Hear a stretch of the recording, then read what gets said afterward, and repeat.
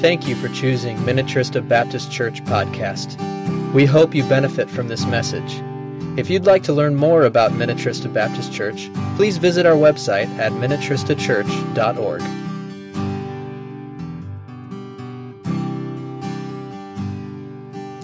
So if you take your bulletin, on the front of your bulletin is our theme, at least for the next few months, and you will notice that the theme is Pray Hard, Dream Big. If I was going to rewrite this theme, and I still may, I would add something to it that we're going to learn today in our text. And so on the back of your bulletin is an opportunity for you to take some notes. I would add one more thing, and I'm going to share with you in a moment what that is. We are going to be looking at Luke chapter 1, and we're going to be telling a story, a Christmas story actually. And so if you want to take your Bible and turn there, on the back of your bulletin it says, all through Scripture, we witness God's people praying hard and dreaming big. This is, at least for now, our theme for 2022. If you were to dream big dreams for Minnetrista Baptist Church, what would they be?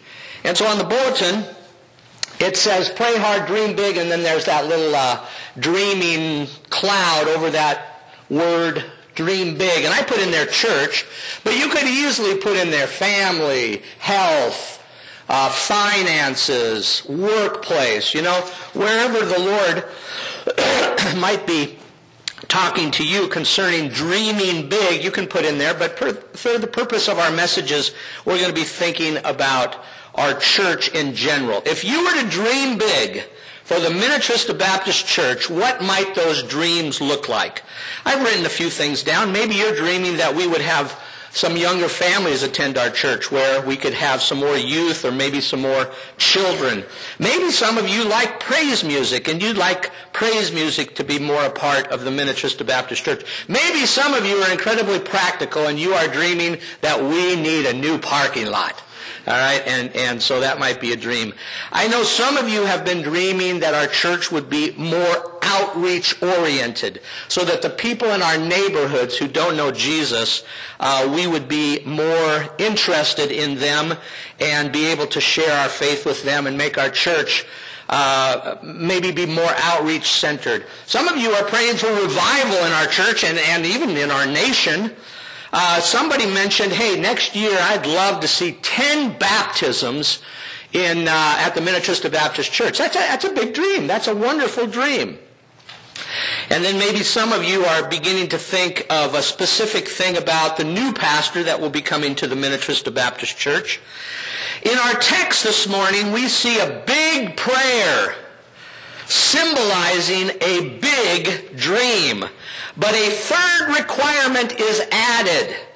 And so, like I said, if I was redoing the bulletin here, I'd put pray hard, dream big, and the third thing I would add is this word believe. Believe. Because you can pray hard and you can dream big, but if you don't believe that those dreams that you're praying hard for can come true, then, well, you got the same problem as the gentleman that we're going to be taking a look at here today. So, I would like us to take a look at our text. It's found in Luke chapter 1. And we're going to be reading a few verses, and then we're going to look at each point, something a little bit different than what we normally do. So we're going to look at verses 5 through 10. And what I want you to see here is we're going to talk about what I've labeled the righteous priest. The righteous priest. So it says this, in the time of Herod, king of Judea, there was a priest named Zechariah, who belonged to the priestly division of Abijah. His wife was Elizabeth, and she was also a descendant of Aaron. Both of them were upright in the sight of God, observing all the Lord's commandments and regulations blamelessly. But they had no children because Elizabeth was barren, and they were both well along in years. So the first thing that we notice is this is during the time of King Herod. King Herod ruled about 36 BC to 4 BC. And there was a priest named Zechariah. And at this time, there were probably, 18,000 priests serving Israel. And so Zechariah is one of them. They all come from the priestly line of Aaron, and the Levites are also the religious leaders. But Zechariah, it says, belonged to the priestly division of Abijah. So that's one of the sons of Aaron. And so Elijah is of this line. And so Elijah, this is going to be a rough time. I hope we can make it through here. So Elijah is one of the many priests coming from the line of Aaron. His wife's name is Elizabeth. Elizabeth is the name of Aaron's wife. So she comes from a priestly home as well. Her brothers were probably priests, but because she's a girl, she's not. But she comes from a priestly line, and so she marries a priest. And the text says that they were righteous, upright, and obedient to the law. They were good people. They were good people. They were ordinary people. Zechariah was one of a number of priests. Elizabeth, his wife, just ordinary people. Your Bible might say in the time of King Herod of Judea, there was a certain priest. There wasn't anything special about this guy. Just a normal Joe like you and I. But they had a problem, didn't they? They had a problem. And what was their problem? Well, their problem was they couldn't have any kids. It says that Elizabeth was barren. And in that day, there was a stigma that went along with being barren. And that stigma was that because you don't have any children, it's probably a punishment from God for maybe a sin that is in your life. And so there was a problem with that. And also we are told that they were well along in years, so that they were older. There's another story in the Bible about an older couple that had a problem having children. You remember that story in the Old Testament? Yeah, Abraham and his wife Sarah couldn't have any children. And the Lord came along. They were well along in years, and it probably was going to take a miracle for them to have children. And we are told in verse 8, as you take a peek there, once when Zechariah's division was on duty and he was serving as priest before God, he was chosen by lot. Here we go. According to the custom of the priesthood, to go into the temple of the Lord and burn incense. And when the time for the burning of incense came, all the assembled worshipers were praying outside.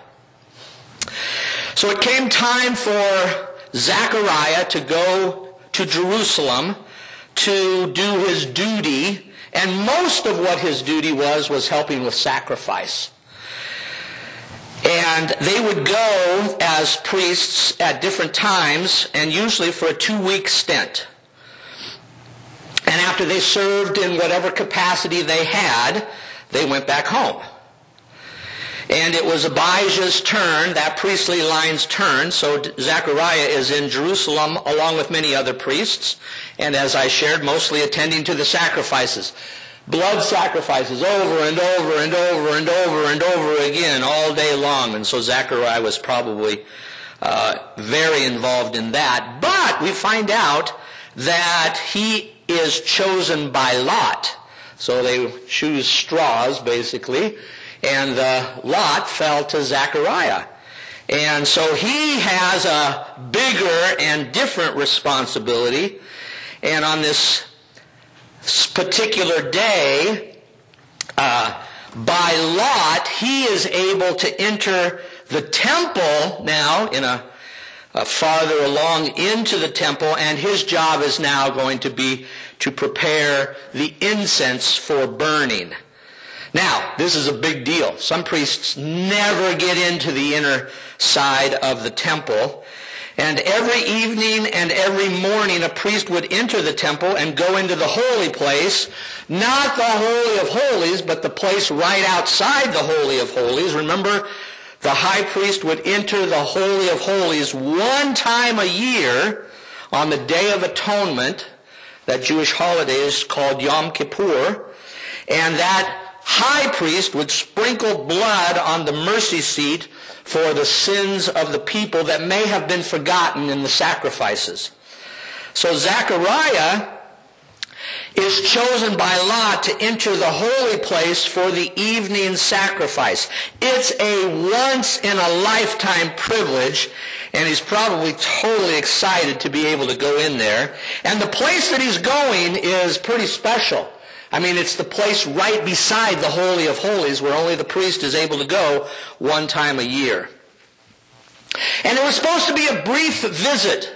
In fact, he was supposed to go in there, he was supposed to get the coals, put them on the altar, and then he was supposed to put the incense in, and the incense would rise up through the chimney, if you will, and it would have a huge column of fragrant smoke, and it would go up, symbolic of the prayers that were happening right outside of the temple. And all of this is explained, if you're interested, in Exodus chapter 30, how all of this is supposed to happen. And so Zechariah was just supposed to go in there for just a brief time, put the incense, and go out. Well, he was getting ready to leave, and what happens, and that brings us to point number 2, and we call that the answered prayer. Point number 2, the answered prayer. We got the righteous priest, and now we have the answered prayer. And we're going to look at verses 11 through 17. It might say in your bulletin 11 through 7. That would be wrong. It should be 11 through 17. So, verse 10, and when the time for the burning of incense came, all the assembled worshipers were praying outside. So that's happening. Zechariah is inside. Then, as just a matter of fact, an angel of the Lord appeared to him standing at the right side of the altar of incense. When Zechariah saw him, and the same as anybody that saw an angel, he was startled and was gripped with fear. But the angel said to him, "Do not be afraid, Zechariah. Your prayer has been heard. Your wife Elizabeth will bear you a son, and you are to give him the name John." And then there's a whole bunch of interesting things about John. He will be a joy and a delight to you. Isn't that nice to hear that your children are joy and delight to you? And many will rejoice because of his birth, for he will be great in the sight of the Lord. He is never to take wine or other fermented drink, and he will be filled with the Holy Spirit even from birth. Wow.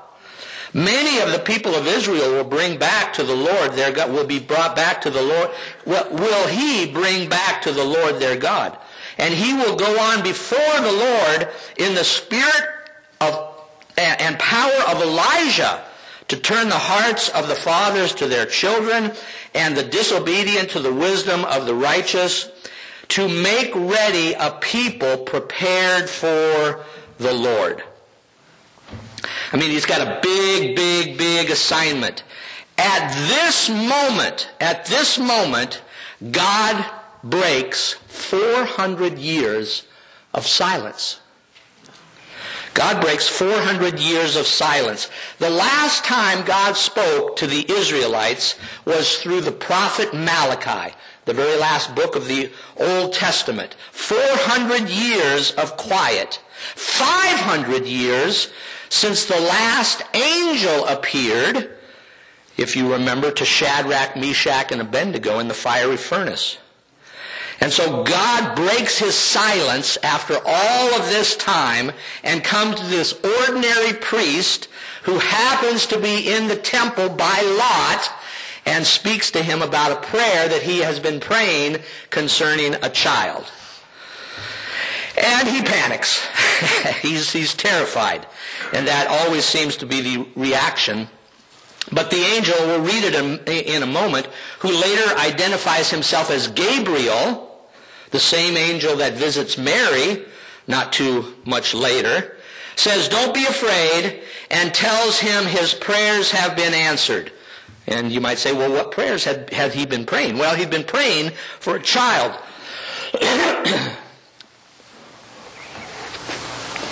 even though the text doesn't say that they've been praying, he'd been praying for a child. And he says to him, you are to give this child, one of the greatest names in the Bible, the name of John. Yeah.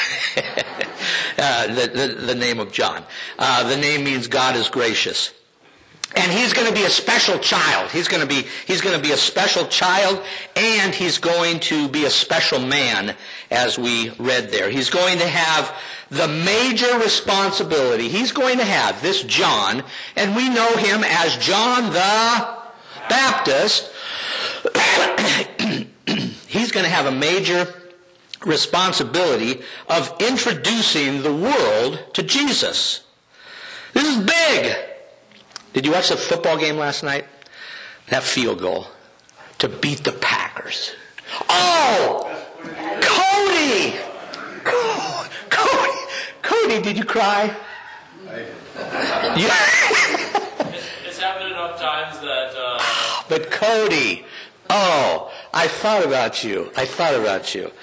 Yeah, those of us that were rooting for the 49ers, that field goal was big.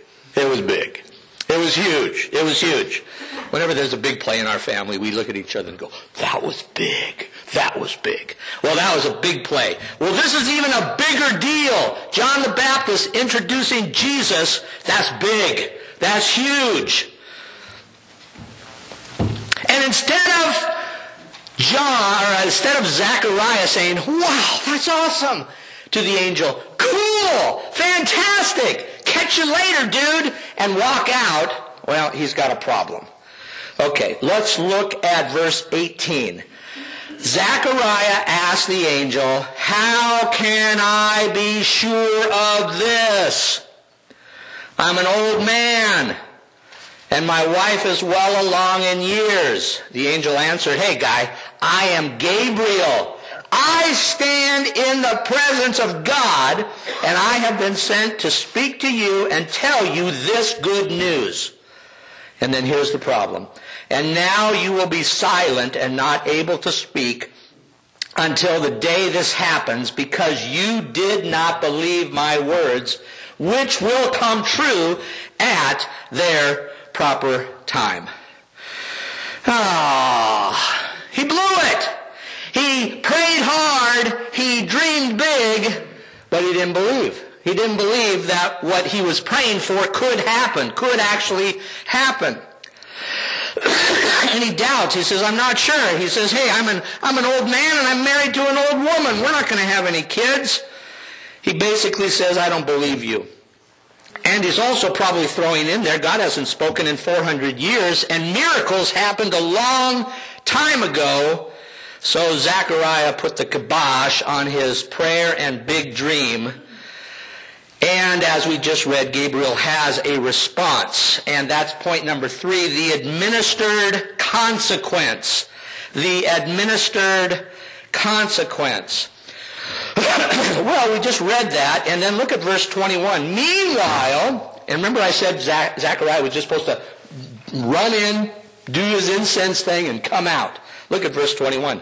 Meanwhile, the people were waiting for Zechariah and wondering why he stayed so long in the temple. When he came out, he could not speak to them. They realized he had seen a vision in the temple, for he kept making signs to them, but remained unable to speak. When his time of service was completed, he returned home. After this, his wife Elizabeth became pregnant, and for 5 months remained in seclusion. She says, the Lord has done this for me. In these days he has shown his favor and taken away my disgrace among the people. Gabriel says, hey, I'm Gabriel. Who do you think I am? My name means mighty one of God. I'm no Clarence. You get that? I'm no Clarence? Yeah, okay, good. All right. I'm no Clarence. I'm Gabriel. Zechariah had a big prayer and a bigger dream, but he didn't believe in a big God. And instead of Zechariah running from the temple, praising God and shouting that his prayers are answered, and he's so excited to go out to all the people who are out there waiting for him, he leaves deaf and dumb. God shut up Zechariah because of his unbelief. His normal job, so after he goes home, spending 2 weeks at the temple, he goes home now, and his priestly job is to teach the law and teach the people and help them counsel all the things that he was supposed to do. He's not able to do that because he's struck deaf and dumb. And Elizabeth, it says here, goes into hiding because nobody would believe what just happened, and her husband isn't there to really back it up. Zechariah's current condition doesn't change until the time of John's birth. And so let's, for the fun of it, just read the rest of the story. Over at verse 39. At that time Mary got ready and hurried. Now Mary has found out from Gabriel that she's going to be with child. And hurried to a town in the hill country of Judea, where she entered Zechariah's home and greeted Elizabeth. When Elizabeth heard Mary's greeting, the baby leaped in her womb, and Elizabeth was filled with the Holy Spirit. In a loud voice she exclaimed, "Blessed are you among women, and blessed is the child you will bear. But why am I so favored that the mother of my Lord should come to me? As soon as the sound of your greeting reached my ears, the baby in my womb leaped for joy," Elizabeth said. "Blessed is she who has believed that what the Lord has said to her will be accomplished." And then if you look at verse 46, that's Mary's song. But then jump down to verse 37.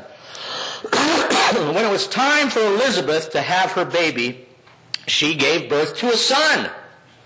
Her neighbors and relatives heard that the Lord had shown her great mercy, and they shared her joy. On the 8th day they came to circumcise the child, and they were going to name him after his father Zechariah. That was the only right thing to do. All these people had similar names than their parents. That was the right thing to do. They were going to name him after. But his mother spoke up and said, "No, he is going to be called John." "Wait a second," they said. Look at verse 61. Then they said to her, "There is no one among your relatives who has that name. You can't name him John. There's nobody in your family with that name."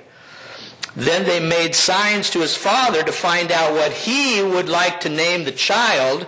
He asked for a writing tablet, and to everyone's astonishment, he wrote, "His name is John." And then look at verse 64. Immediately his mouth was opened, and his tongue was loosed, and he began to speak, praising God. He has a birth of a son. Finally, after the appointed time, his mouth is opened, and what does he do? The only natural thing is to praise God. The neighbors were all filled with awe, and throughout the hill country of Judea, people were all talking about these things. Everyone who heard this wondered about it, asking, "What then is this child going to be? For the Lord's hand was with him." And then look at verse 80. "And the child grew and became strong in spirit, and he lived in the desert until he appeared publicly to Israel." That's the long story of Zechariah, Elizabeth, and their son John. What does this have to do with us? Well, I've written down a few points of application, if you will. I think these are the challenge to each of us.